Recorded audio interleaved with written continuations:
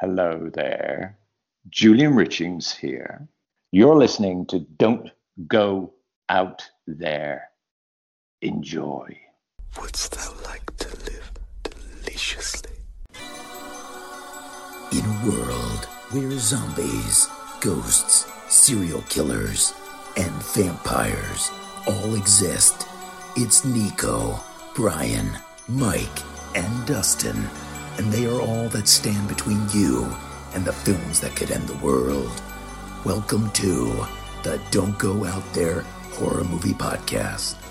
Welcome back, everybody, to the Don't Go Out There Horror Movie Review Podcast. Just want to thank all our fans and listeners. I really appreciate all the support. Before we jump into tonight's film review, I just want to give a quick shout out to our website, don'tgooutthere.com. Our website has everything about this podcast you need to know. We got all our episodes, our interviews, our blog, our store. We got some new merch up if you want to check that out. And we got the link to all of our social medias, Facebook, Twitter, Instagram, YouTube, and TikTok. Go follow us and subscribe to us on those platforms. You know, we really love interacting with all of our fans. We appreciate your feedback, and, you know, we always read all of our questions and comments on the show, so it's a good way to have your voice heard in a way.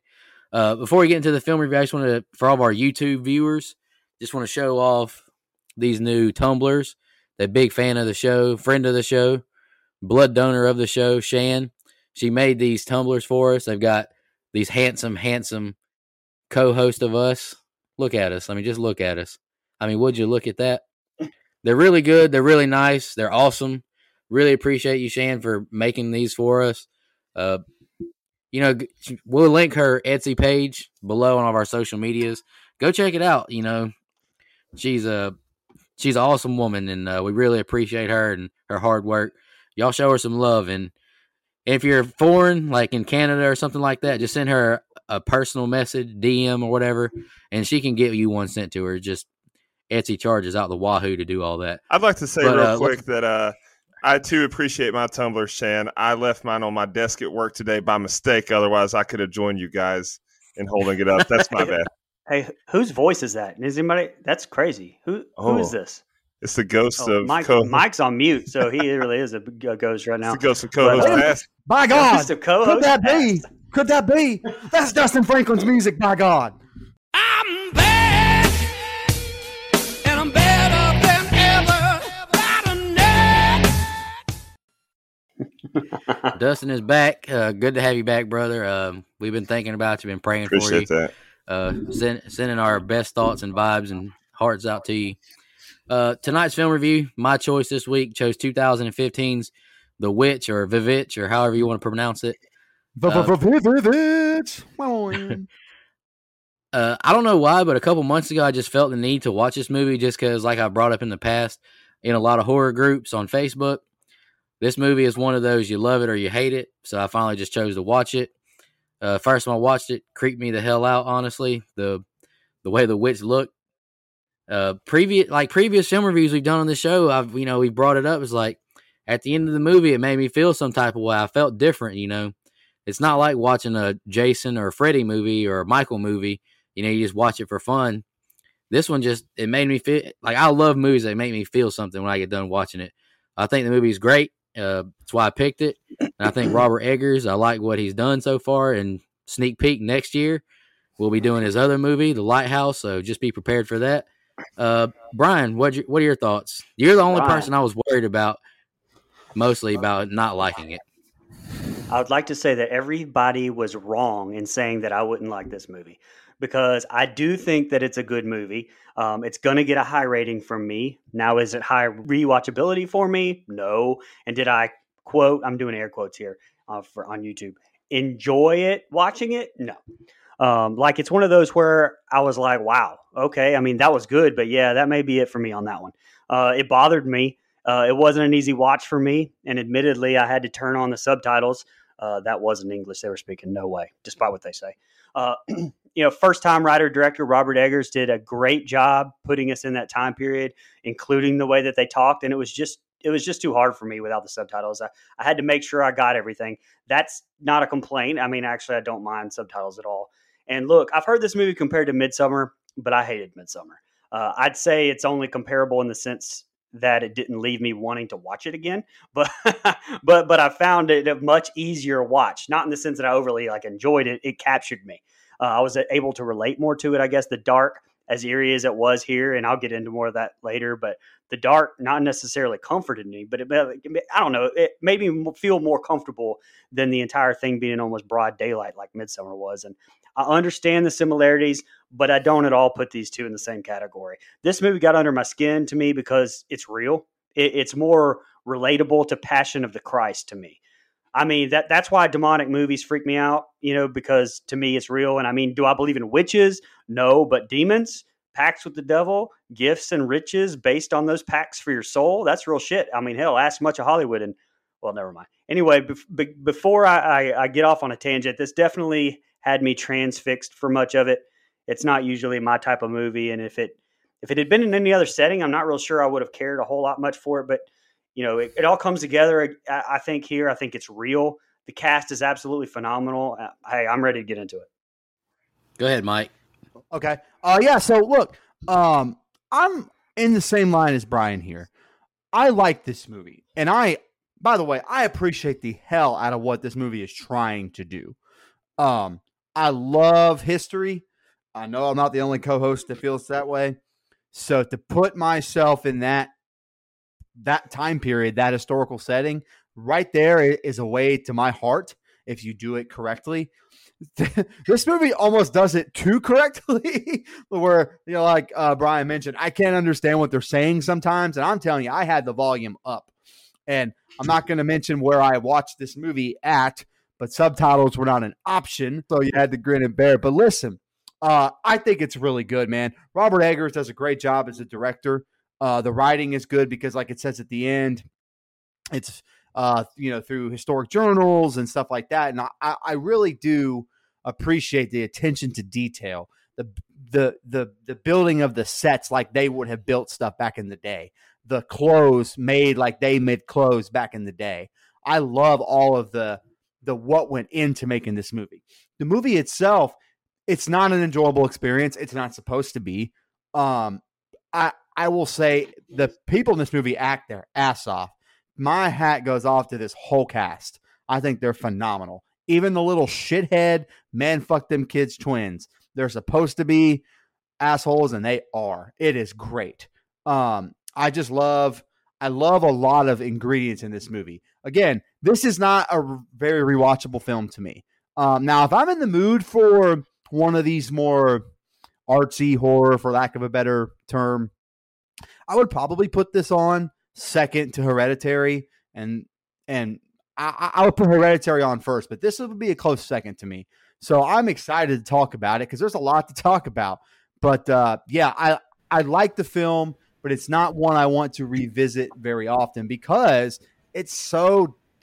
There's never any up moments. There's no moment of joy. There's no moment of even humor except when Thomason is kind of shitting on her little, twin sister or whatever. That's the only time I'm like, ha, you little shit. But that ended up biting her in the ass. So, yeah. Anyway, excited to talk about it. Yeah. First of all, I want to say it's good to be back, and I appreciate the positive thoughts and prayers while I was dealing with a lot of stuff in my personal life. Second of all, I want to thank Nico for finally picking a movie that I agree with him on. Third of all, as far as this movie goes, I'm just kidding. We've actually been on a roll lately agreeing. But finally. Oh, no, sorry. I watched this movie today for the first time. I had planned on rejoining you guys this week no matter what.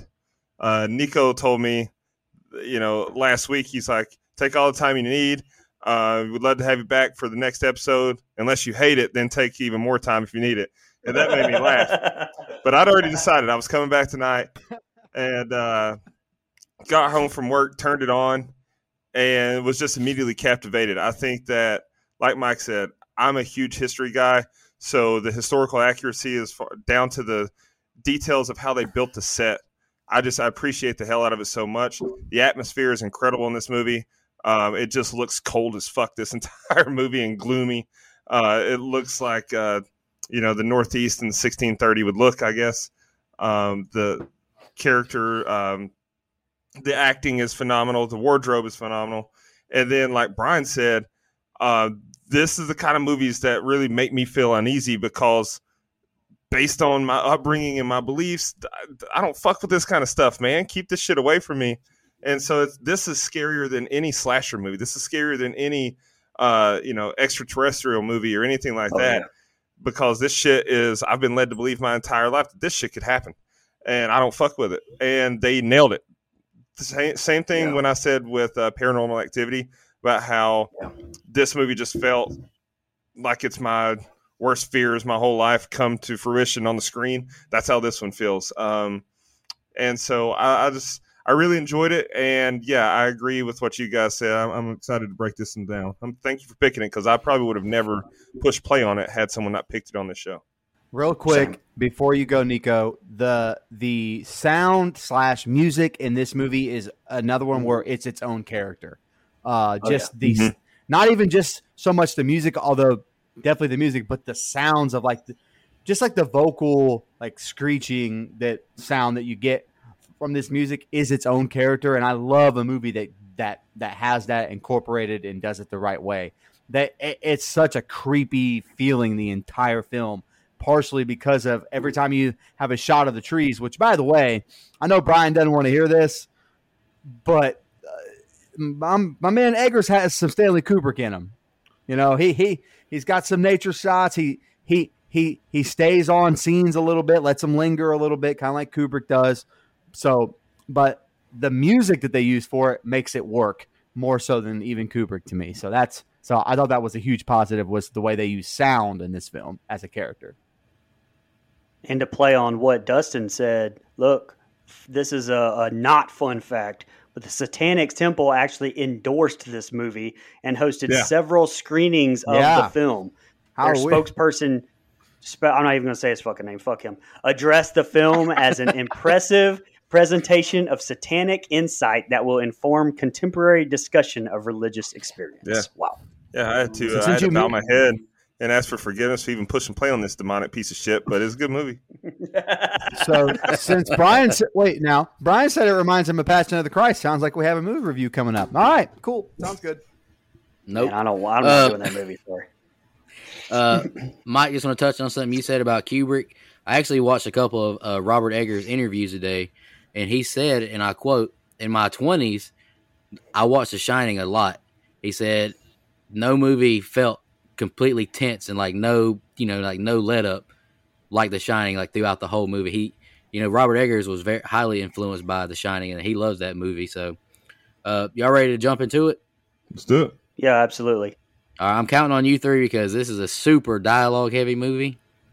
Another one of those kind of movies for me, but I chose it, so I guess it's my fault that I got stuck with this dialogue heavy movie. But let's jump into it.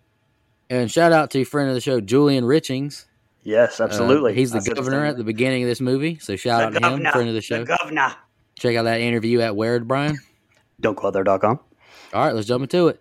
Film starts with a title card now. Our main family is in front of the governor. William says he can't be judged by false Christians in front of the townfolk. William and his family are asked to leave the town, and he's glad to do so. The family rides away in like a horse and buggy, and the town closes the doors on them. They stop and build a campfire, and the next day they find a place to build a home and worship God on their new property. Thomason is now praying for forgiveness as we see Catherine breastfeeding the youngest child, Sam. Thomason takes Sam out into the field by the woods and lays him on the ground. She plays peekaboo with him several times. Then all of a sudden, Sam is missing from where he was. She cries out for him running towards the woods. We see a woman in a red cloak running in the woods carrying Sam with her. We're in her house hut now, and the woman undresses Sam and rubs his body. She takes a knife and kills the child, and she's now churning his body. She rubs his blood on her body. The witch rubs Sam's blood on her broom as well. Caleb walks past his sleeping siblings, but takes a peek at his sister's chest as she sleeps. He wakes Thomason as we hear the mother crying. He goes outside now and finds his dad amongst the crops. He tells Caleb Mother hasn't slept a night since Sam went missing. If not a wolf, hunger would have taken him by now. William asks Caleb to join him in the woods to catch food. They don't have enough harvest to survive the winter. Thomason goes to her mother, who lies in her bed crying and praying. Thomason fetches water now. Caleb and William are in the woods now, and they talk about sin. They set more traps, and Caleb asks if Samuel was born a sinner. He asks if he is in hell. He then asks, what if I were to die? Caleb asks where he got some of his hunting equipment. William traded Catherine's silver cup to get them without telling her. Thomason checks the coop for eggs, and she drops one, noticing the embryo in it. William tells Caleb not to tell Mother of the cup. He will tell her when grief has passed. They call for Fowler the dog, who barks at a rabbit. William struggles to load the gun, but finally shoots at it. He misses, and it backfires, and the powder hits him in his eye. Mercy and Jonas skip around the yard singing about Black Phillip the goat. Thomason cleans out the pen by the woods. William gets control of the goat and gets it back in its pen. Catherine asks where he and Caleb went, and now she scolds Thomason for not watching Mercy and Jonas. Thomason helps remove William's shirt as the whole family seems to argue. Caleb tells her they went to find apples in the woods, but they didn't find any. He said he had saw some. He thought he'd seen them and wanted to cheer his mother. William has Caleb get water for his mother now. All right, Brian, that's the opening scenes I got. Go ahead, man. Hey, so first off, William, Ralph Ineson, Guardians of the Galaxy, Star Wars, Game of Thrones. Dude has been in a ton of stuff I'm sure you've seen. Man, his voice. Yeah. When I first saw this, I thought it was Tony Todd. I mean, if you ever needed a voice for Candyman, Jordan Peele, and you can't get Tony, Ralph Ineson has you. But okay, I don't know if this is a hot take or not, but I don't think you need this opening scene with the Puritan jury thing and them being banished. I think that with the dialogue throughout, that you could accomplish what you accomplished here. I think maybe it's just an excuse to kind of get some visuals of the town. But to me, it's kind of wasted. I mean, do we see the town at any other part of this movie? I don't think so. I mean, and look, hats off to Eggers, man. He had them build this town from scratch using techniques from that time period. But was that kind of a waste when the only time you see this was for 5 seconds whenever they're walking through it at the beginning? But look, I appreciate trying to world build, but I just personally, if you're going to cut something, I think that this would be something you would cut. Okay, since you guys touched on this, absolutely beautiful shots of the wilderness here. Quick shots of the wilderness. Notice I said quick because this isn't a Kubrick film, which, I can see. I've heard the comparisons between Egger and Kubrick, but I can definitely see some of the comparisons, but it's not even close in the sense that I actually enjoy Egger's films I've seen so far. Let's move on before I get, hate mail from my co-hosts and everybody else. But Eggers does Send such a your good job here. tweets to @B4. Yep, cutting that out. All right, so anyway, forgot he's the editor. Eggers does such a good job. He spent 5 years researching this whole period, every little detail. 90% of the film is natural light, even down to the fucking mannerisms of everyone is on point. He definitely captured the period. Now, 90% of that light thing is it's a little hard to see for me in some points. And Mike touched on it. I'll go ahead and get this off my chest, how amazing this soundtrack by Mark Corvin is. Corvin's done The Lighthouse. He's done the new Resident Evil movie, which I'm seeing this week, hopefully. This soundtrack, it fills you with dread. It's a phenomenal fucking soundtrack. Anna Taylor-Joy, I think she's a phenomenal actress, to keep using the same word, phenomenal. Loved The Queen's Gambit. It's the first time I'd ever seen her anything. She obviously carries that series by herself. She's so phenomenal here. My thoughts as she's asking forgiveness right off the bat here makes me think, wow, I'm definitely going to hell by these standards. But this sets up one of the many themes here, which is her, Thomason, struggling with her faith. And it's great. Lastly, the scenes here with the Samuel being taken by the witch that runs fucking faster than Usain Bolt, apparently, by the way. This is definitely the first on top of one of the scenes that bothered me the most. As a father, it fucking just revolted me to watch, which is I think it's the first time I've ever used the word revolted on this show. But that's the right word here. And that's the thing, right? Though, I mean, Eggers didn't show us what happened. He gave us the aftermath. And yes, you kind of see some disturbing imagery, but he let your mind be the bad guy, and your imagination makes this even worse. It makes me just want to even throw up just thinking about it. But go ahead, Mike. Yeah, so I like this opening scene here in the town. I don't disagree with you wholeheartedly or anything. I like the fact that we get the story of exactly what happened. You almost could have, if you wanted to, opened up with them at the gates of the Commonwealth. Just kind of looking at the gate shit, what do we do now? Maybe that would have cut down some time, but I do like that we have a backstory of why they're out on their own. Like I do like that. So you kind of mentioned a lot of the actors. Cast is great. Ralph Ineson, again, he was so good that he was almost too good because I couldn't understand anything he was saying. like it was almost like, obviously this is supposed to be the 1630s, and so 2021 dialogue just isn't the same. Like we say stuff like balls and fuck and all this other stuff, and they're like, art thou okay? Like I like, it's just kind of a different time. But I do love the accuracy. Like that is so, it pulls me into that time period. And I think it's so good right here in the beginning.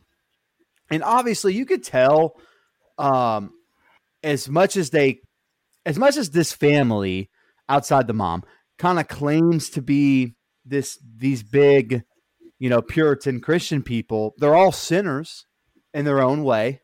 Or at least the main characters are, and their sins kind of get revealed as the movie goes.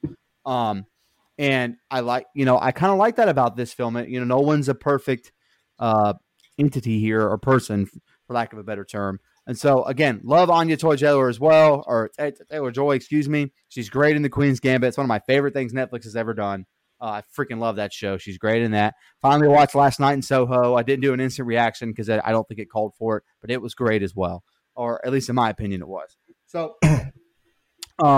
this movie has a lot of dialogue, but I do think just, first of all, the first shot that we get of the trees, and I'm going to give Dead Meat credit because I watched the kill count about an hour ago just to kind of have a refresher. He said, I don't know why anyone would move here. Those are the loudest fucking trees I've ever seen. Yeah, that made me laugh Damn, too. that was good. That was good, James. But that's a thought I didn't even think about. Yeah, so this dad chops a lot of wood. I guess that's why he has a six-pack later on in the movie. He's swinging the axe. But I understand it's kind of a metaphor for his masculinity and kind of struggles with it because he's not a great provider and all this other stuff. So I do like that. This set of scenes has one of the more disturbing, not that we see it. It's not like a Serbian film or anything where you see what happens. This movie leaves it up to your mind, and of course your mind goes to the worst fucking place, which makes you feel like a giant piece of shit for your mind going there, and mission accomplished. This scene with Sam and the witch and the blood and everything else, it's really horrifying, man. Like, it is really terrifying stuff. It's good horror. It's good horror at actually making my skin crawl the first time I ever saw this movie. Like, that was not something that I saw coming. I like this like, so I've seen a lot of people kind of take Caleb staring at Thomason's chest the wrong way. To me, it's just a young, growing boy, sheltered boy for that matter, kind of discovering what boobs are, like any other young, growing boy. Like, I know it's kind of a weird thing because technically it's his sister, but think of how sheltered this family is. They live in this thing on their own. Sorry, go ahead, Brian. What I was just going to say was, with that, I think what they're trying to go for with Caleb is that no one is without sin, not even Caleb, and they've got this whole 7 deadly sins thing going on with his I think being lust and Williams being pride and so forth and so forth. Yeah. But that's what I think they were going for with that. I don't think it was an incestual thing. No, not at all. One last thing I do want to say, I think that it would fucking suck to be a Puritan in the 1630s. Oh, yeah. By the way, shout out to Kate Dickey, who plays Catherine. She's awesome. Yeah. She played, golly, man. I love the acting here. I think she's great, man. I'll never forgive her for being Lysa Aaron. Oh, before you exactly. go, Anya Taylor-Joy, call me sometime. Oh, Jesus. Had to get it in, brother. I'll never forgive her for being Lysa Aaron. She was a terrible mother in that movie, and she tried to kill her daughter in this one. So, yeah, she's just a bad mother all around. Spoiler alert, multiple Man Fuck Them Kid awards going out. So starting off this set of scenes. Twins. Starting off with this set of scenes, Brian, you brought up a good point about how you feel like the opening scene could have really been condensed and we didn't need that trial scene. But I think we kind of, I like that they had that in because it really lets you know a peek into William's mind.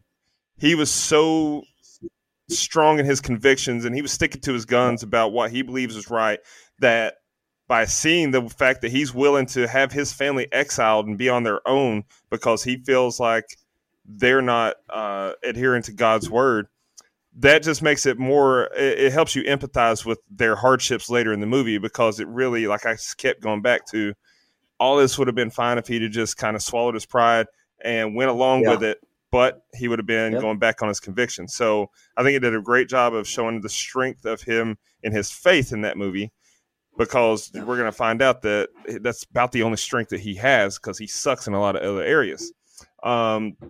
Hey, he can cut some fucking wood, though, goddammit. You ain't lying. He's a wood chopper from way back. That's about fucking it, dude. That's about all this man is good at. Holy shit. And I did put in my notes that William's voice is the best voice in any movie we've ever covered. Tony Todd, I think he's right there with Tony Todd. I think his voice is better because it gets even deeper at times, and it's like, holy shit, this sounded menacing. Which is, it's kind of ironic because he had such a menacing voice, but he was a man of God, so it's quite a juxtaposition there. I put that Lysa Arryn is a bad mom. We see it in this movie as well because she, lets her baby get taken by a witch. So I guess the real man fucked them kids award has to be to the witch because, first of all, she puts a baby penis in the focus of the camera. I don't appreciate that shit. I don't want to look at a baby penis. I don't even like looking at that one Nirvana album cover. Second of all, just killing the baby and grinding that baby into some baby butter. What the fuck are you doing there? And rubbing it all over your skin. Sheet. Anyway. And then, William. Jesus Christ. William, did y'all miss me? William kind of gets a man fucked them kids award too because he put his family in this shitty situation where his kid could get dragged off into the woods. And the man is a terrible head of the family. He can't farm. He can't hunt. He can't do shit. He's trading their stuff, the family belongings, and selling their belongings without telling them and lying to cover it up. And letting his kid lie to his mom saying, we were looking for apples, you fucking lying bastard. Like, he's just letting all this shit go on right under his nose when he's moved out here for, his convictions, his religion, his faith in God. And he's doing all these things that are just not good. So this whole family's built on lies. So it's kind of funny because at one point you feel empathy and you sympathize with them because of what they're going through. But at the same time, they all are guilty of these things. It's like, yeah, you're kind of bringing it on yourself. So anyway, it's a good, strong opening scene to the movie because the atmosphere, the score, the sounds, the lighting, everything is done so perfectly that you're just, you're kind of sucked into it if you can get past the dialogue, which I watched the subtitles, so I had no problem there. Right. And before you go, Nico, I just wanted to say, like, Eggers, man, gives us so much fucking folklore. As well as, like, I love the folklore part, but it took me, like, for instance, with the witches smothering themselves in the blood of the unbaptized to be able to fly. I had no idea about the first time I watched this. And I honestly was like, what the fuck is she doing? And because even that shot with the moon, I didn't get it. I didn't quote unquote get that she was flying even then, like the first time I watched it. I honestly wasn't sure what I was looking at. It was just kind of like a blurry shot. I don't know. I think that you could have had the kids talk about these folklores, like even the folklore with the rabbits being known as, quote, familiars to witches. In some folklore, witches can be turned into hares. Like, if you would have had maybe the kids talk about some of these folklores, like even joking amongst themselves or whatever, I think that would have maybe helped explain it some, because there's a lot of people, me, for instance, I didn't know a lot about these folklores, as deep as Eggers was trying to portray. Yeah, I agree. All right, William is chopping wood now, and Thomason is washing clothes in the brook. Caleb joins and stares at her chest again as he gets his mother water. She splashes water at him and asks him what's wrong. She holds him, and Caleb and her begin to play and tickle until they hear Mercy rustling. She says she's the witch of the woods. She says Black Phillip says she can do what she likes. She says she's seen the witch in the woods.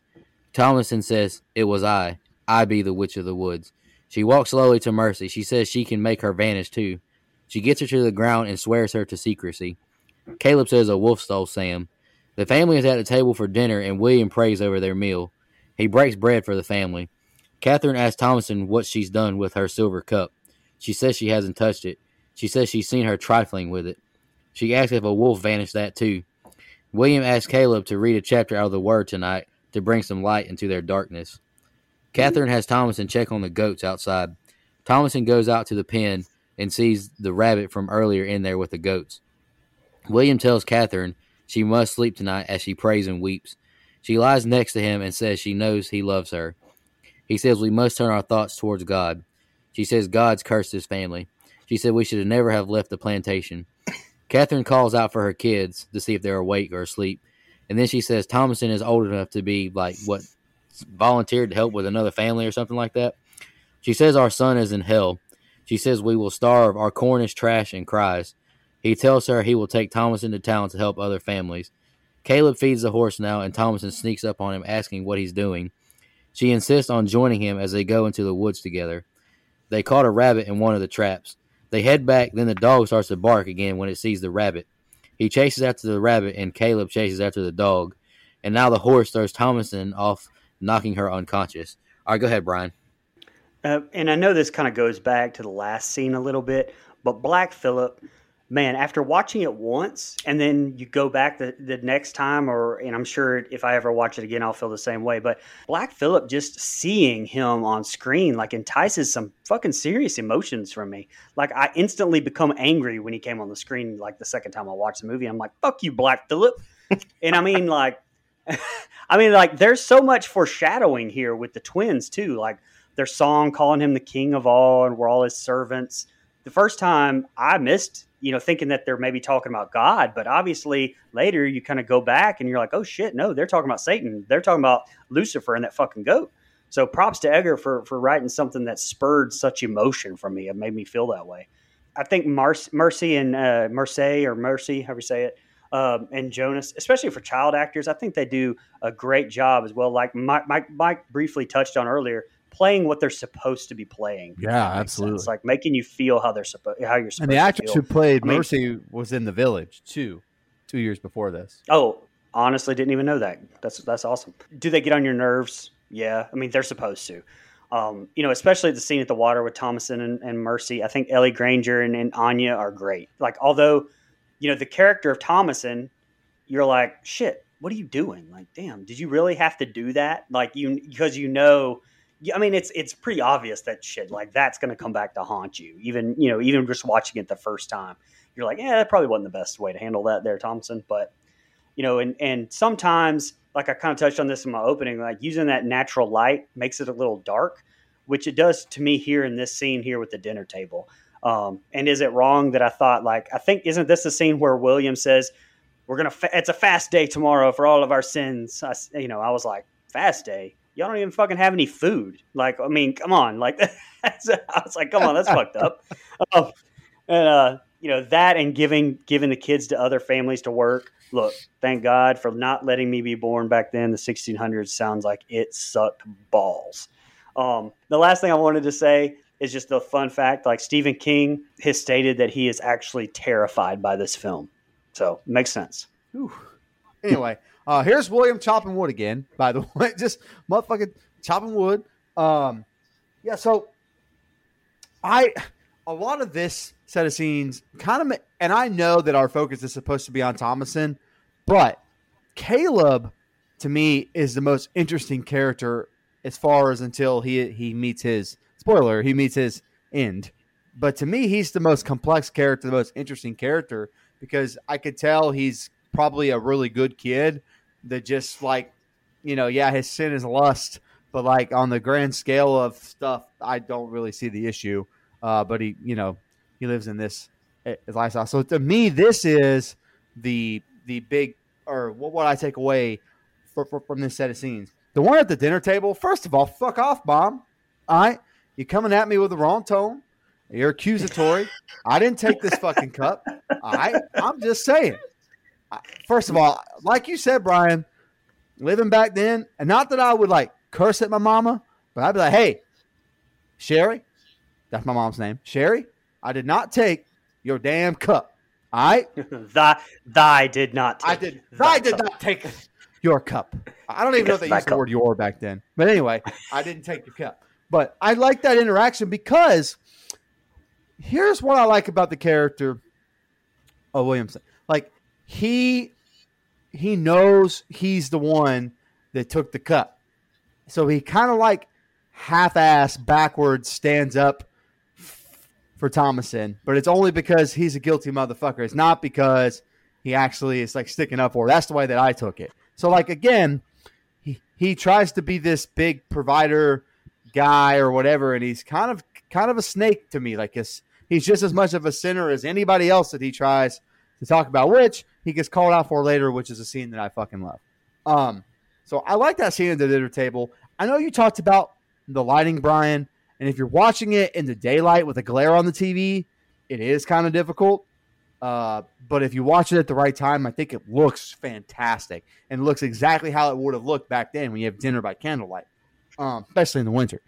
So I really like the scene where I kind of already briefly mentioned it, where Thomason kind of shits on Mercy, makes her feel like a dumb little kid or whatever, kind of scares her just to play a joke. But like you said, Brian, this most recent rewatch, I'm like, why did you do that? That's so stupid. These little shithead kids are going to go to your parents with that. Like, that's exactly, there was no other ending to that and her doing that, except for her being tattletaled on. That was exactly how that was going to end. But I do like the scene, and I like the relationship that we have with Caleb and Thomason. Like, they seem like a really good brother-sister to me that are just trying to kind of figure things out. They're in this new place. They have no idea. And Thomason's old enough to remember her home in England, which they kind of touch on here. And Caleb's kind of, he's kind of there with it. So like, there's a good dynamic there that I really enjoy. And I like that. Again, I just like the character of Caleb, and this whole thing makes me a little, or what's about to happen makes me a little sad because I wanted to see more of them, and we don't get any more of them. But that's pretty much all I had. Again, very dialogue here in the middle, where it's just a lot of talking and crying. There's a lot of crying in this movie. So, like, there's just a lot of dialogue and a lot of crying. So not a whole lot of notes per se, but just things that, like, stuff that I really enjoy is more like the shots that we get of as they're riding the horse, shots that we get of him chopping wood, where I think the camera's not really focused on him. It's more focused on the trees in the back. Like, I just really like those Kubrick-esque things that he does, for lack of a better term. So yeah, Dustin, go ahead. Hey, in conclusion to Mike's story, in Puritan times, Sherry would have locked Mike in the barn. So Mike would live in the barn back then, just in conclusion. Sherry would have whooped my ass. What you talking about? And then put you in the barn. Yeah, and then put me in the barn. God, what a terrible dad. Anyway. So yeah, Brian, what you said about Black Phillip. So I had a feeling that Black Phillip was, I picked up on that very early on, just because the cover art to this movie, or the poster for the movie, has, the goat head. Okay. And just knowing, Baphomet. Yeah, Baphomet is the image that's used by Satanists, and I may be wrong on that. I'm sorry if I'm not up on my Satanism, but Baphomet's the goat-headed evil being that is used as the image of Satan, I guess. And so I just knew, when you see a fucking black goat, not for me. Fuck that. And then especially when you listen to the kids singing their little songs, there's just, I would have Spartan kicked those kids off a cliff myself. Those kids give me the heebie-jeebies worse than the twins in The Shining. But here's the thing. Thomason, which, by the way, what the fuck kind of name is Thomason? That she really brought all this up on herself, because, like the rest of the movie, if she would have just not antagonized her twin siblings and told them that she was the witch. Instead, just went straight to the mom and dad and be like, hey, these kids over here saying they said something about a witch. Like, that could have turned the tables. Instead, she told them that she's the witch, and they used that shit against her later in the movie. The last thing I have on this is, Caleb is, first of all, I do think it's funny that this is essentially a one-room cabin that they're living in, and these parents are having just a full-fledged argument, and they're like, shh, you'll wake the kids. Like, what the fuck? Did they sleep with cotton in their ears? Like, yeah, they heard every word. But everything we do will wake the kids. Breathe, shit, sleep. We're waking the kids. But the next morning when Thomason walks out and finds Caleb gathering the horse and shit, and he's like, "Go back to bed. If you let me do this, I'll be back by midday, and you won't have to be going off to any other family." He should not have let her go, because if he just says, when she says, let me go with you, I will, and he says, go back to bed. She said, I will not. I would just be like, okay, then don't. I'll let him take your ass to another family. Like, it's simple as that. She will do what you say, but instead she goes off with you. So you got too many things going on. You get distracted by the rabbit, and that's how shit goes downhill. So all this could have been avoided if Thomason just trust her brother and, mind your own fucking business. Instead, she's putting her nose out there where it didn't belong. Just mind your business. Most movies that we cover, the conflict could have been avoided if people would just mind their fucking business. Go ahead, bro. That's the horror genre as a whole. Not gonna lie, it's a lot of society in general as a whole. But that's fair. All right, the family is now all calling out for Thomason and Caleb. Caleb is now calling out for Thomason, and it tips the whistle. He begins to pray now as he walks the woods. He hears a dog yelping and runs towards it. He finds a dog, mutilated. Thomason awakes now and hears her dad's voice. She begins to run towards his voice. William and Thomason hug now as they reunite.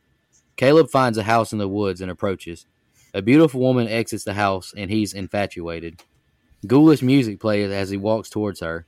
She rubs his face and kisses his lips, and we see her old-looking hand grab his head. Catherine asks what's wrong with Thomason, and William tells her first thing in the morning he will seek out Caleb and won't return until he finds him. Catherine asks why they went to the woods. William admits he sold her silver cup and asks for Catherine's and Thomason's forgiveness. He now confesses he took Caleb to the woods for food. They go out into the rain now, and she hits her husband as she weeps. Catherine holds her two youngest children as Thomason helps her father and his bloody lip. Catherine kisses Thomason as she goes outside to check on the goats. Thomason hears a rustle and goes outside. She finds Caleb naked, leaned against the fence. Thomason yells for her father. Caleb is inside the house now, laying down by some candles, and they put bandages around his stomach area. They now cut his temple on his head and drain some blood out of him. Catherine prays over him. William is back outside chopping wood in the rain. Mercy is now asking Black Phillip what ails Caleb. She tells Thomason that Black Phillip says she's the evil one who cursed Caleb. Thomason notices blood, not milk, coming from the goat, and she jumps away from it. Catherine asks William, does not look like witchcraft, as they look at Caleb. William tells her, we'll go back to the plantation tomorrow. They can't be beggars, though, and they'll take Caleb to the doctor to see if this is natural. She says she wants to be home in England. She now makes a confession. She has become as Job's wife, her heart turned into stone. She says her faith is very weak since Samuel's disappearance. William leaves and goes back to the field. All right, go ahead, Brian. Yes, such a great scene with Caleb and, I don't know, the witch, a witch, one of the witches. But he's given into that lustful sin one more time. But I mean, come on with the dog. Damn it. I mean, Edgar, and my man Caleb is 11 or 12 and she has boobs. What are you going to do? I mean, come on. But, that arm coming up is one of the very few jump scares we get. If you even want to call it that, the music getting super loud or anything, it's just bam, it's just disturbing. And this is where the movie really starts to weigh down with that dread. It just really cranks it up in this set of scenes. And here is also where Catherine, I think, really starts to just fall off the edge and kind of become unhinged. Again, Mike touched on it. Kate Dickey does such a great job of portraying that. And, another underlying theme of this movie really starts to crank up here as well, where it's the witch is manipulating shit But this family is also starting to tear itself apart from the inside. You know, not trusting each other, blaming each other. It adds so much tension because there really is no safety. You don't have that safety with your family like you would normally would, away from whatever the evil is. And it's probably the best job I've ever seen of the lead character, literally step by step, little by little, losing everything in her life. With Thomason, I mean, like step by step, everything is stripped away from her. And lastly, we get Katie breaking down further. I love the line about how she's sorry she's been a shrew. Like, are you sure you were super nice to even begin with? I mean, I don't know, I'm just saying. But just based on what we've seen so far, anyway. But but you have to have William here still with all of this worried, like with all of this going on, he's still worried about how things quote unquote look to the village. He's still letting pride chop him down here, and I love it. I love everything about it. Yeah. First off, I just want to say, hey, Caleb, I get it. I would have walked straight up to that woman too. Witch or not, I understand, pal. I said the same thing when we did Knock Knock. I was like, that's my worst case. Like, that's my worst nightmare because that's 100% a trap I would fall into. Same thing. Free fucking pizza. She is my free pizza in the middle of the woods. And, further in these scenes, unless these little bitches are Dr. Doolittle and Dr. Doolittle Jr., I would have killed these kids. Like, you're doing too much talking to the goddamn goat. Fuck that. Funny thing about that was when I put that in my notes, then I realized that Ralph Ineson was actually in 2020's Doolittle. And so I'm like, okay, now is this coincidence? I don't know. Fuck these kids. But seriously, though. Thank God he has these movies to fall back on because that movie is a pile of dog shit. Anyway. Hey, put some respect Sorry, Ralph. Please come on the show. Put some respect on Robert Downey Jr. I will, except for that movie. So this set of scenes, though, I don't have a lot other than what Brian said because this set of scenes is a lot of dialogue heavy and a lot of building. And so this set of scenes just did a great job of building that tension and making you feel uneasy and preparing you for what's going to happen. And it just really lets you, like, this. I think this is the turning point in the movie that I realized there's not going to be a happy ending here. This is not going to work out. There might be a couple survivors, but this is not going to be good. And it's all about the atmosphere and the score, just like most of this movie is. And they hit it out of the park again with this set of scenes. Absolutely. Yeah, that's kind of my takeaway from this set of scenes too, because there's not a lot that happens, but this movie kicks up a little bit here to me as far as the way it makes the eeriness, the sense of dread that I it's there the whole film. But this is the set of scenes that kind of makes me feel like, okay, we're about to get some, like, there's no way this could end well. The family, it's funny.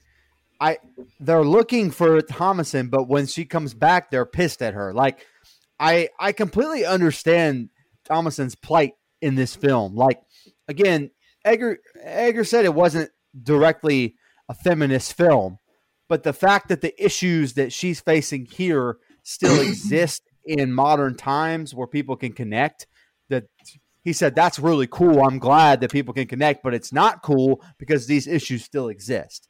So like, I like that right here. This is kind of where Thomason, I start to empathize and sympathize with her a lot because they treat her like total shit for almost no damn reason, except for these little twins and their shit-eating grins. Like, again, great acting, by the way. Just hate these kids, man. Like, it pissed me off the whole film.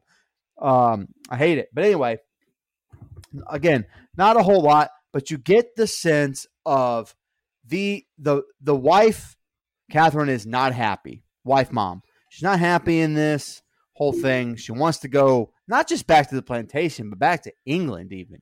Like, she this whole thing, and we kind of have touched on it, but William is not a great provider. He doesn't do a whole lot well but chop wood, and he's a hypocritical Christian, and to me, that makes him, I'm okay with flawed characters, but I just, like, this set of scene does a really good job. It has a lot of dialogue, so again, I didn't take notes for, I'd have been there all day writing what people said. But I really like what this set of scenes done, setting up what's coming and making me feel more of a sense of dread. Kind of like Dustin touched on, which was fuck. This is not going to be good. Like somebody else is going to die very soon. And as you see, that's exactly what happens. Very well said, Mike, because the next couple scenes are two of my favorite, but it's very hard to do justice me reading it. So you got to watch this movie. William calls for Jonas and Mercy. They begin to cut the crop down. Mercy begins to sing about Black Phillip, and now we hear a loud scream. The family runs inside and gathers around Caleb. Caleb wakes and says, "She's upon me." She pinches, he yells. Catherine asks him, "What does this?" But his mouth is sealed. William tells Thomason to get the kids out. William pries his mouth open, and he spits an apple out. Mercy tells them Thomason is a witch. She turned the goat's milk to blood. William forces her to her knees and asks if she believes in the word, if she loves God. The family prays for Caleb now. Jonas and Mercy say they can't remember their prayers. Caleb wakes again. It's her, and he names off several animals. She desires of my blood. The parents pray over Caleb as he chants, "I am thine, my enemy. I wallow in my sins." He now prays to Jesus. He sits up towards Christ and says, "Take me to thy lap." He exhales some, and he leans back on the pillow, and he dies. Catherine shakes his body, begging him to wake up, please, as she cries. "He is dead," she yells. Thomason is yelled at by Mother as she gets close to be gone. William stops her outside and holds her as she cries in his arms. He tells her of how he visioned a proper farm. He tells her he must tell her the truth. She says they lie.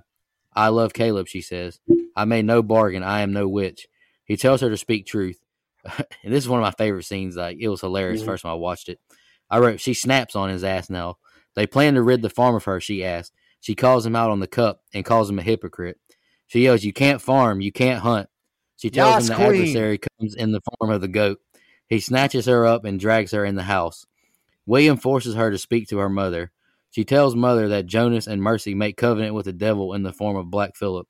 William yells at the kids. Catherine yells, "We are damned." William locks Jonas, Mercy, and Thomason in the goat pen with Black Phillip and the other goats. Thomason asks, "Are they witches?" She asks them if he really speaks to thee. William and Catherine bury Caleb now, and Catherine gets in the hole that they dug and hugs her son again. All right, and the next two scenes are the ending. Go ahead, Brian. Brian, before you go, this set of scenes is fucking awesome. This is, to me, the top set of scenes in this film. I fucking love them. Sorry, go ahead. Yeah, that was kind of my first. That was my first whole thing. Is to me, this is the best set of scenes in the movie, or especially this scene here with Caleb. To me, that's the best and most well done scene to me in the whole movie. And there's so much here. You've got the twins unable to pray because, again, folklore, someone under the spell of witchcraft or possession, they are not able to complete the Lord's Prayer. But yet somehow Thomason still gets blamed some, which is driving her further and further from faith.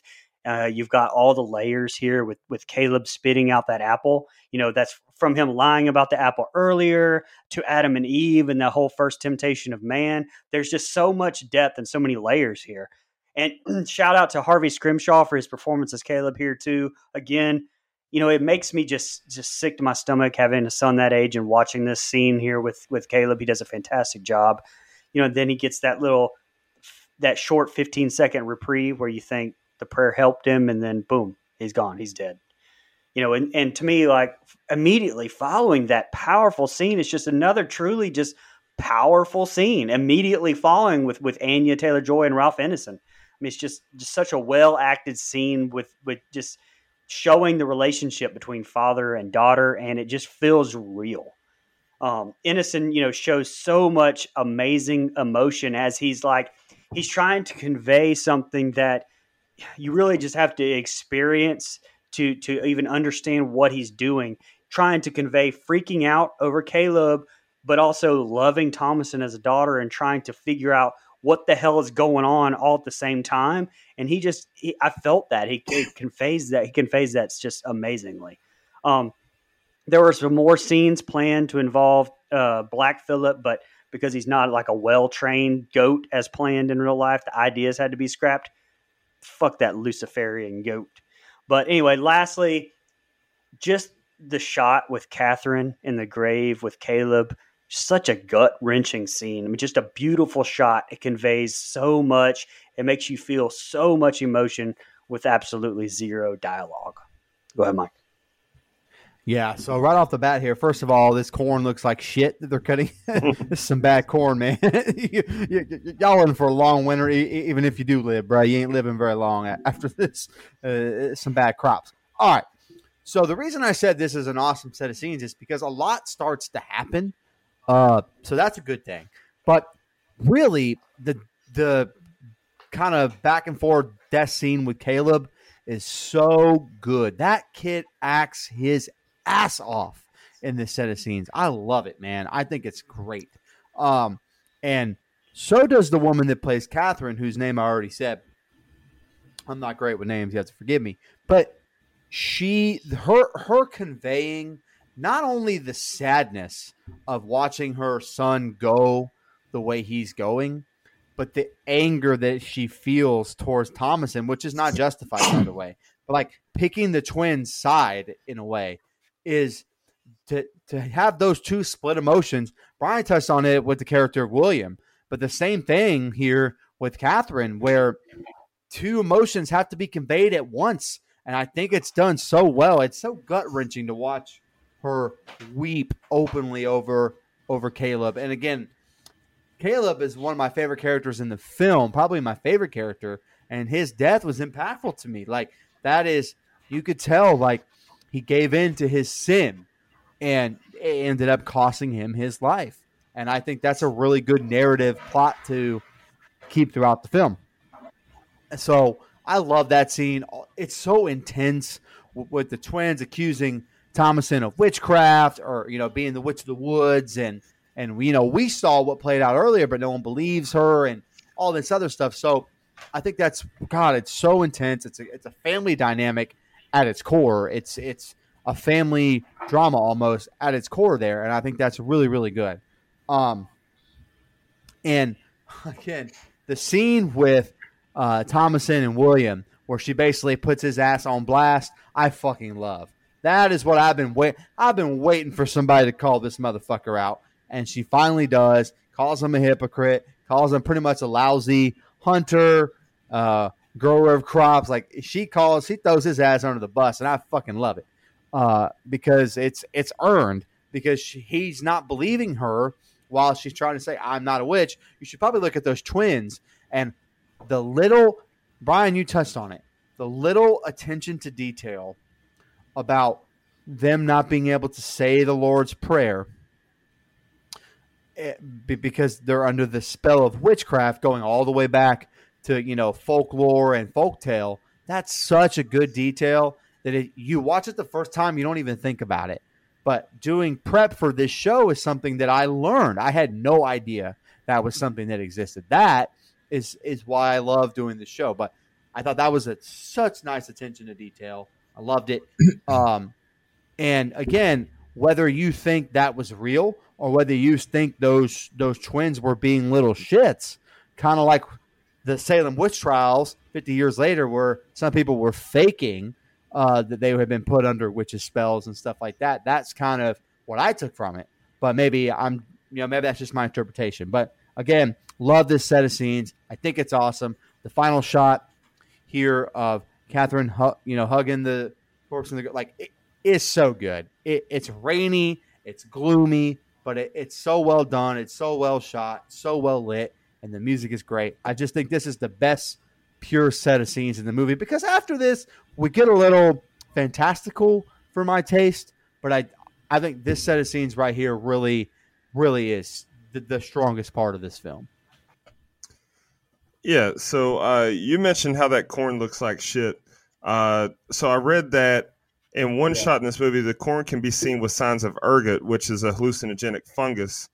And so that could be used to explain to those that aren't believers in this type of supernatural being and higher power and Satanism and devil worship and all this stuff. If you don't believe in that, then that could be something that could be used to describe the events that this family believes they're seeing happen. You know, the blood coming from the udder, the Black Phillip talking and everything that happens in this movie. that could be one way to use to explain that. But this set of scenes is, like you guys said, this is the strongest set of scenes in the movie, just from an acting perspective, because our boy Caleb, what was his name? I want to give him his proper something Scrimshaw, Harvey Scrimshaw.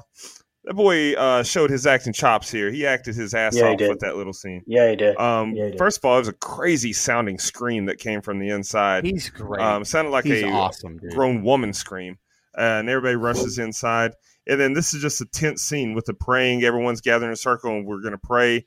And the parents are freaking out. They're half mad. They're half scared. You got the twins doing their own thing, just being creepy as fuck.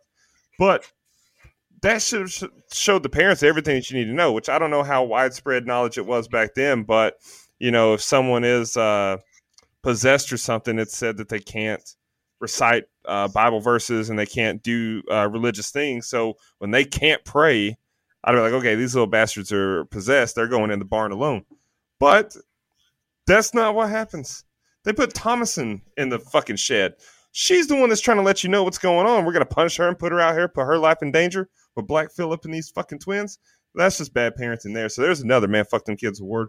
I did think it was awesome, like you guys said, like you said, Mike, when Thomason put his ass on blast, like, oh, you want me to tell the truth? Well, you did this. Is this the truth? Well, you suck at this. Is this the truth? That was awesome. Basically called his ass a raggedy bitch. Yeah, you raggedy bitch. That's exactly what she did.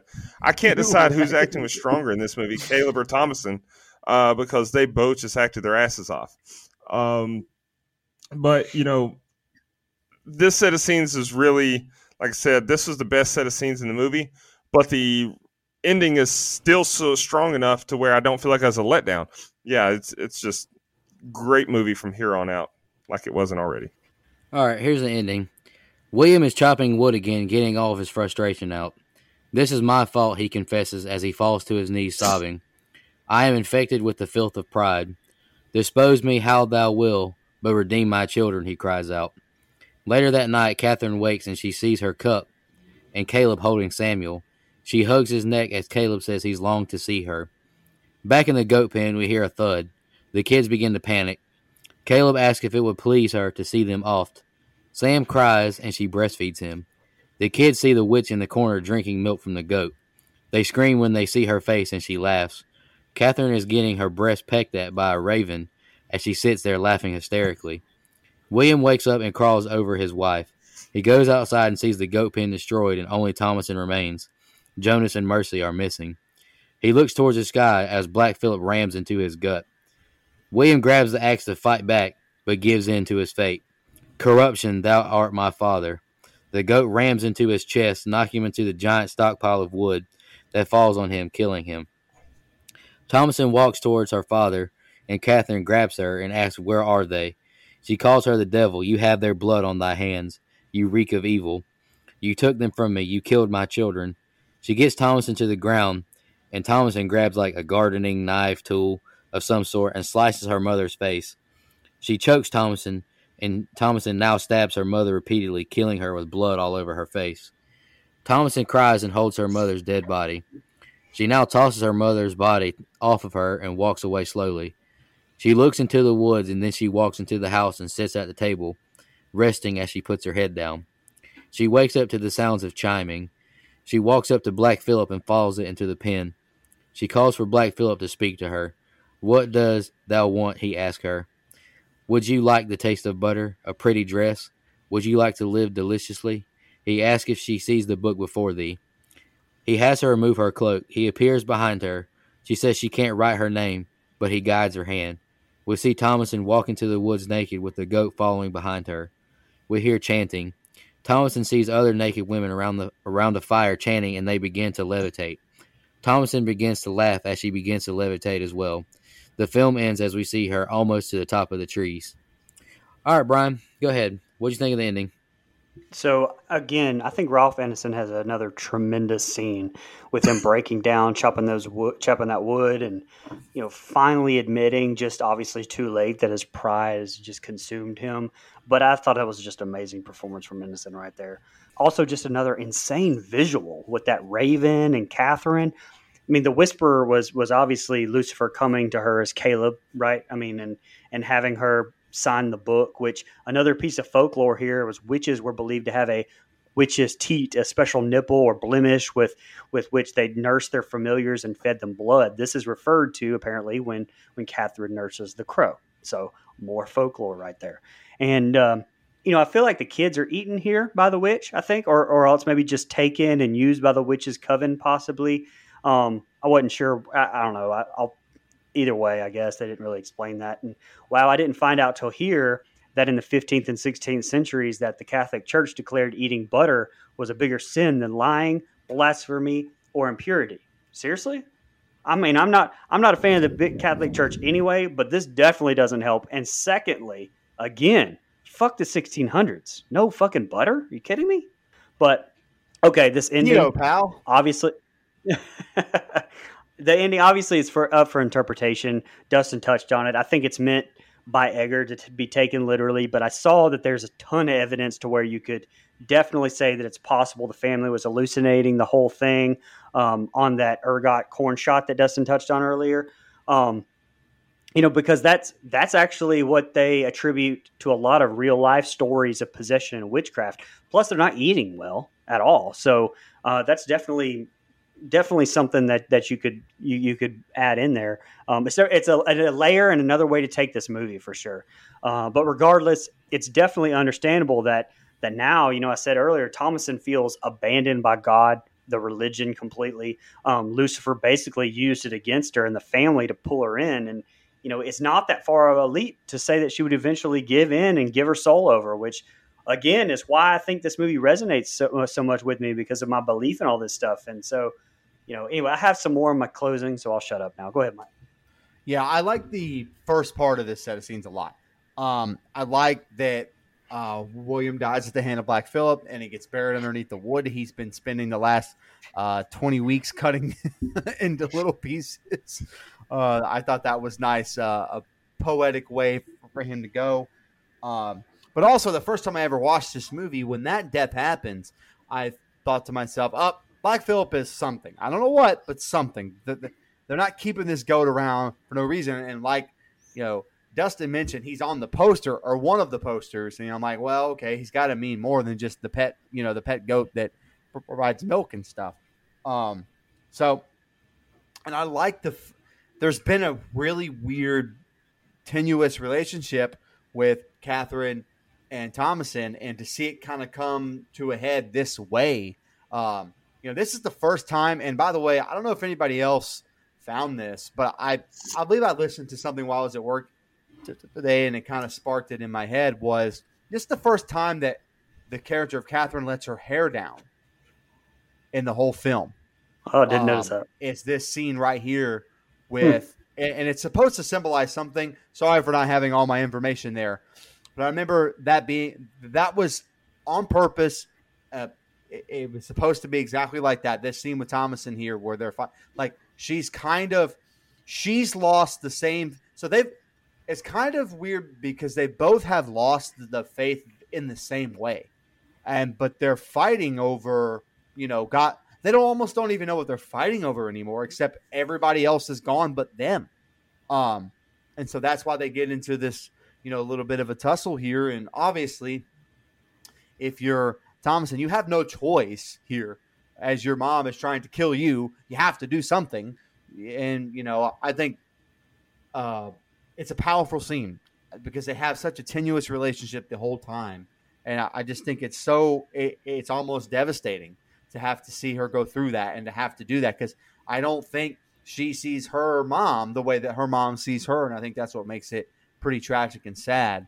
I just want to point out on this most recent rewatch, when she goes, after all that happens and she goes to sit down at the table, I thought about me sleeping on my desk in high school. And I thought, no way I could sleep more than 30 minutes in that position, no matter what happened to me. I got to get up and move around a little bit because I'm slumped over with my head down on the table. Big crick in the neck. I'd be stiff. That's uncomfortable as fuck. I don't know how she slept that long in that way. Okay. So here's what I'll say. I like all this. I like all this stuff with Black Phillip. I really do. My problem is this gets a little. Now, I think this kind of would depend on your beliefs, and that's okay. Like, I understand Brian's point, and I think I'm going to understand Dustin's point. But for me, it gets a little fantastical to me, a little bit. This movie is so grounded in reality that here we are, and we get kind of, we knew that Black Phillip was going to be something. He ends up being Lucifer himself, and I like that. I think that works. But everything after that, so I'm fine with him even talking because obviously he's a real, he's an entity, and he can take human form if he wants to. That's kind of the whole deal. And I think him, you like to live, I can't do a good impersonation, but to taste the butter, like to live deliciously is a great line, by the way. Whoever wrote that, which I'm sure is Zagers, it's great. Love it. It's awesome. Also makes for a great T-shirt. Brian, just saying, would you like to live deliciously? It's a great T-shirt. Hopefully, I agree. You can find it.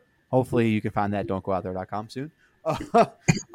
But everything after that interaction, which I really enjoy, so them kind of like her becoming a witch, I'm okay with, I guess. But like them lifting themselves up in the air and having this big chant circle, just it got away from everything I thought was so good about this film. So I don't hate it, but it kind of ended on a down note for me just because I thought it was too far away from what I liked about the rest of the movie, if that makes sense. Doesn't mean it's not logical. Doesn't mean it doesn't make sense. Just a preference for me. I would have liked a little more of a grounded ending, I guess. But I do love that the movie ends on a shot of Thomason basically smiling for the first time since she lost Sammy since Sammy got taken. That's the first time we've ever seen her genuinely happy. It's unfortunate it came at the hands of turning her life over to Satan. So that's kind of unfortunate. But I do like that the movie ends on that shot because it makes you have multiple emotions. It makes you happy for her, but also you have to think of, which Brian touched on, giving her life over to Satan is not super awesome. So again, conflicted emotions, and I like that they ended on that shot. I think it was really good. Yeah, I would like to also point out real fast before you go, Dustin, that we have a shirt on don'tgooutthere.com that you can customize with any quote that you would like, including quote from this movie. You're right. You're absolutely right. Go ahead. Now I don't have to make Brian work harder than he already does. So, yeah, I mean, this is a great ending to this movie. It does a lot, making you think. What's going on? Was this just a hallucination with Samuel and Caleb being in the same room? And then she's breastfeeding, and the crow's pecking at her titties, and she wakes up with her nipples bleeding. It's a very crazy sequence of events there. And then, my man William goes back to doing the one thing that he's good at. And I love the irony in he's been working on this wood pile the entire goddamn movie, and it's what's his undoing. Love that. We get a very powerful set of scenes, or a very powerful moment rather, with Thomason and her mom. Cause you can understand her mom's line of thought, right? She's delusional because her whole family's dying all of a sudden. And what's the common denominator in every tragedy that they've experienced so far? Thomason just happens to be there. So she's like, get away from me, bitch. And then she tries to kill her.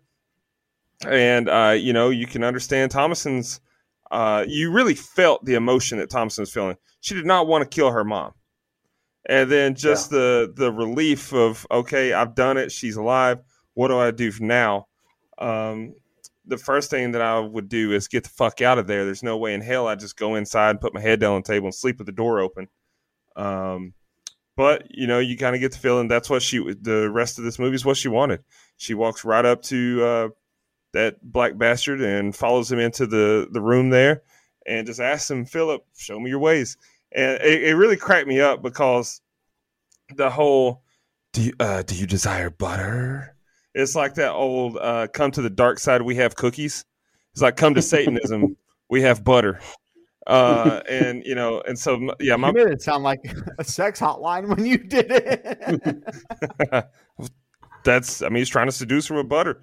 But my biggest takeaway from this entire movie was that the biggest thing that Satanism has to offer is high cholesterol. So, I'm good on it. I appreciate the offer, though. It's very unnerving to see her walk upon this fucking bonfire where all the witches are levitating. That was crazy. And so I really, that's when I'm like, okay, maybe she's just high. But all in all, it's a very good movie. It's a very good ending to the movie because it's tragic. Everyone's dead except for her, and she's lost forever. Well, especially because she walks up on that witch's coven and starts floating herself. But they all have got the unbaptized blood on them. She's just right. Is that real? Is that in her head? Who knows? That's a good case for hallucination that I didn't even think about. Also, I'm pretty sure that my man Eggers here wrote this script off the last verse of Time Marches On by Tracy Lawrence. Brothers on a diet of high cholesterol. Mama's out of touch with reality. Daddy's in the ground way beneath the maple tree. Come on, man. Damn. That's a great song. Dustin knows all the words. Sing it, Dustin. The only thing I would say, Brian, is about the blood is she did have Mercy and Jonas's blood on her. Maybe that counts. I don't know. Did she? Yeah. Were they not baptized? I don't know. I doubt. Well, I don't know. I doubt they were. But why did she have blood? Why did she have their blood on her? Remember, because the witch, I guess, might have killed him in there. Because her mom says that she has her, little brother and sister's blood on her hands. No, but having their blood is on your hands. I thought that I took that to be metaphorical because that's that's a very common saying. When you're responsible for someone, their blood's on your hands. I didn't think the blood was literally on her hands. That's almost even more evidence that this whole thing could be metaphorical and hallucination. Almost. I don't see this as a hallucination. I don't see that, honestly. But any that's just me, though. Any final thoughts before we just jump into social media questions and comments? All right. We'll start on Facebook. Missy Hutchinson Walsh, she commented, I look forward to your comments on this one. I'm not sure how I feel about it. I totally understand. John Watson commented, I like this movie. I only saw it once, though. I know people who didn't like it, but if they put themselves in the mindset of the time period and they understood how the Puritans took witchcraft seriously, they might understand it better, I think. I think Brian kind of touched on that. He said he looks forward to our review, and he said never, ever trust or have a evil black goat as your pet. Good advice. Kevin Potoff, he says, well, it's turd salad for your ears. Ha. Can't wait. Who picked this out of all the great movies? I did, Kevin Potoff. So, all right, let's jump to Instagram now. Elbow.Tyler commented, the dark, grim forest atmosphere in this one is 10 out of 10. Did you guys think it has an underlying theme of the consequences of being devoutly religious? Like that it makes people paranoid, delusional, and turn against one another? Cheers with the little beer glasses emoji. For these people, I agree 100%. They were so paranoid about being perfect, it seemed like they eventually just all fell to their own weaknesses, it seems like. Yeah. Jay Hambrick 88 commented, very good choice. This movie is dope as hell. Appreciate you having on my team, my man. J-Man 5765 said, this is one I haven't seen yet. We've got a couple of comments about that. Y'all need to check this movie out. Make your own your own feelings on it. Because even just watching the kill count, you won't get the feel of it. Danny C. Knapp's a new blood donor. She commented, so excited for this one. I love this movie. The child actors are all so amazing, and I love that it was shot in natural light. The nighttime scenes are so creepy. I agree. All right, we'll jump to Twitter now. We're almost done. My man Hunter Nelson, just not my kind of movie. To be honest, I don't think I even watched this all the way through the one time I watched it. I get it, man. I really do. Shan, she commented that she hasn't seen this one, but it's on her list to check out. Like I said, check it out for sure. And Mike's cousin Vinny, he said he loves this one. He does. And he dropped a pretty funny graphic that I saved. Wouldst thou like to live deliciously? Yes, I quotes would. that shit all the time, and like, I love it. And I quoted the tweet as well, and I had a couple fans comment back. Hernandez Gunn, he commented, big fan here. And then my man Eric Shepard, he said, that's a good one. He likes Robert Eggers' other movie, The Lighthouse, as well.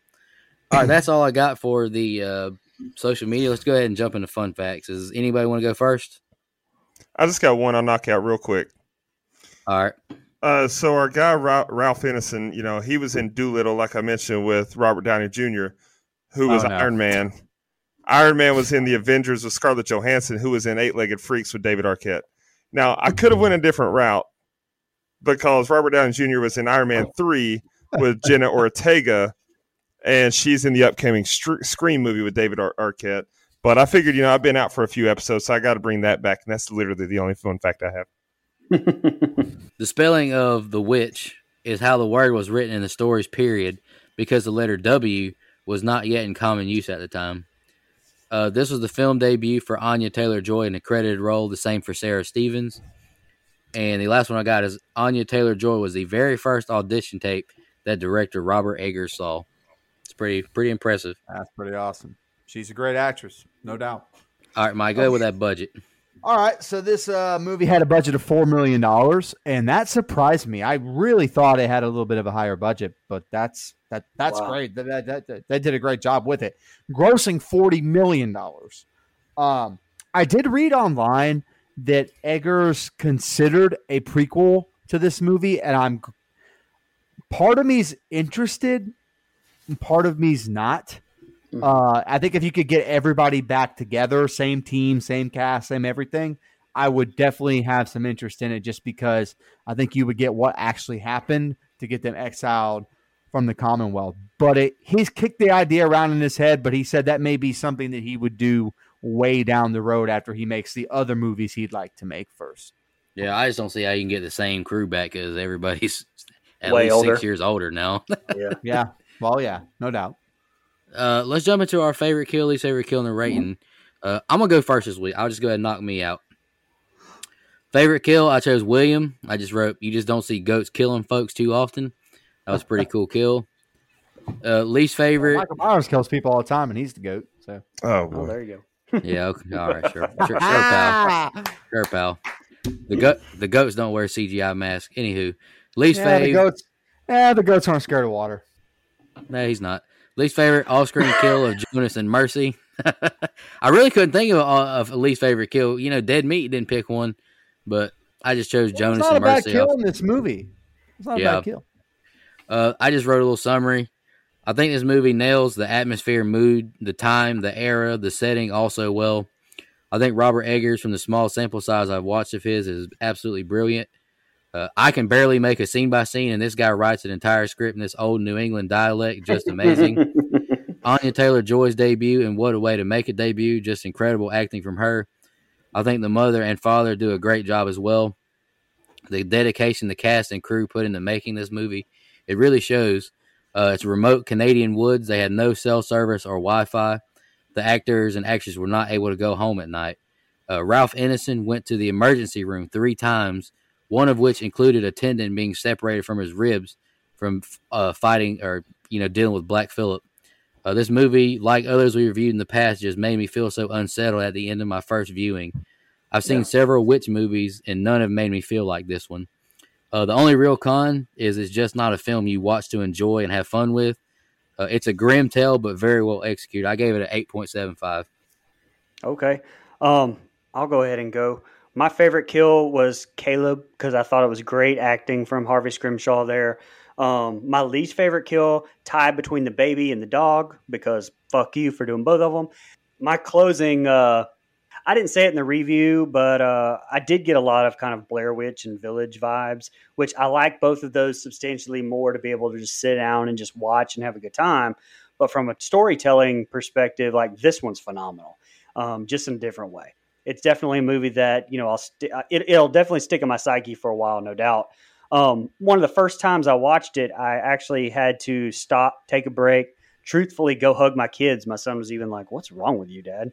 Um, so whenever I did, but it's up there with Passion of the Christ with me as one of those where you're hearing it's like when you're hearing the voice of Lucifer whispering to Thomason, it really sticks with me. And like, it gave me that same uncomfortable feeling that I got when Satan tries to tempt Jesus in Passion of the Christ.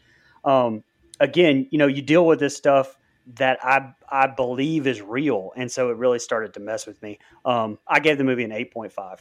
Okay. All right. So, yeah, I agree with a lot of what you guys said. I think this movie, as far as atmosphere and score goes, is a 10 out of 10. I think historical accuracy is a 10 out of 10. As far as the kills, though, my favorite kill was also William, just because I love the irony. Like you said, Nico, it is not every day that we see a goat kill someone. But also just the fact that, he was buried in all this wood that he's been working on this entire movie was kind of funny to me. I love poetic justice. My least favorite kill was Samuel because, I didn't need to see a baby dick on my screen in the first place. I didn't really appreciate seeing a baby's blood being churned like fucking butter. But the movie was great. I do think that, I haven't really said anything negative in this movie, but I can't really justify giving it higher than what I've given some of the other movies that I could, have rewatchability. I think rewatchability is the one thing that takes this one down a little bit because I'm in no rush to watch this again. And it's not a knock on the movie. It's just subject matter, I guess, it's so fucking unnerving, which that's what it wanted to achieve, and it did it. It's just for me, I had to knock it down a peg for that. So I went with a 8.25. Nice. Before you go, Mike, I just want to say one thing. Dustin, your least favorite kill, churning the baby up. How brave of a director are you to kill a dog and churn a baby up in your very first movie? Right. Yeah, you're right. I mean, it's not like all the baby stuff was off screen either. I mean, you saw a decent amount of it. Yeah, it's stomach churning, man. There's no doubt. Go ahead, Mike. My favorite kill is also William, which I touched on in the scene by scene, just because it was so ironic. Not Alanis Morissette ironic, because none of her things are actually ironic. This one is. And my least favorite kill is Sammy, because I didn't need to. I could go a million years and never see that again, and that would be fine. But I think that's the point. So I applaud him for doing that. Okay, so again, everything I said in my opening, this movie is really good. They do so much right. Score, sound, cinematography, the way it's lit. I think Eggers does a great job behind the camera.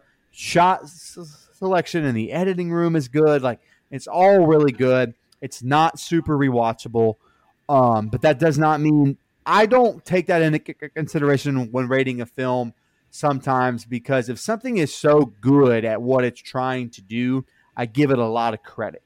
But with this film, I will say it gets a little slow in parts, even for me. And I really do love a slow burn more than most people. I appreciate this movie's runtime. Clap that up. Hour and a half. We're in and out of here.